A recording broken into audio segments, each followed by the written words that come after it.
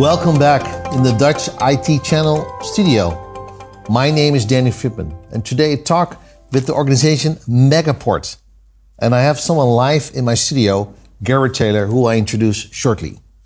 Gary, good to have you live in the studio. You're a senior engineer, a senior solution engineer. Yep. Could you explain us what you do exactly at Megaport? Yeah, sure. So I'm a solution architect at Megaport, coming up to 3 years now. I provide technical consulting, guidance, design services to my prospects and customers in a pre-sales and a post-sales environment. Essentially, they come to me pass on a business problem, and then I would actually deliver a technical solution for them.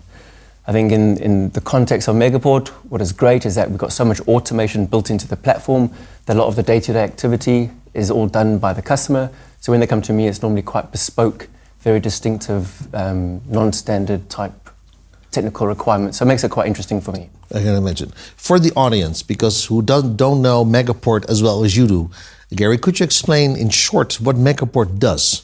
Yeah, sure. So we're simply a networking as a service provider. So we deliver the ability for customers to connect to cloud, to connect to other parts of their network in a very simple, easy to use manner. Could you explain us what the variety is looking at networks currently in the market? Yeah, so I would say you're looking at the typical public network, so the internet, and then you're also looking at a private network, so your classic enterprise wide area network. Advantages of the public network or the internet obviously would be cost. Coverage is very good compared to what it was 5 or 10 years ago. It's very easy and simple to use. Yeah. Disadvantage, obviously, it's an open network where everyone is invited, so you've got a serious security concern. And quality, network quality, is pretty poor. So, it's very inconsistent. You might get very good quality at region A, but that's not going to translate to the same experience at region B. Then obviously from a private network, here you're looking at, the advantages obviously would be security. It is private, so it's inherently more secure than the internet. And then your network quality is very good. So you're getting guarantees on how that network would perform over time. Disadvantages, I think, would be cost, very expensive typically. Coverage is not so good, so you'll never be able to maintain the same type of network in one part of the world to the other. And are not very agile. So by agile, I mean not very quick to turn things around, quick to change, not very adaptable. From a Megaport perspective, what we provide is a private network. We provide access to public cloud providers like Azure, AWS, and then we give that simple, easy-to-use format which customers are used to for the internet. We give that ability through our platform. Yeah. We're talking now specifically on the term NaaS, Network as a Service, and one of the benefits is called security, which you just mentioned. Are there other benefits, Gary, that we should mention in light of the NaaS Megaport proposition?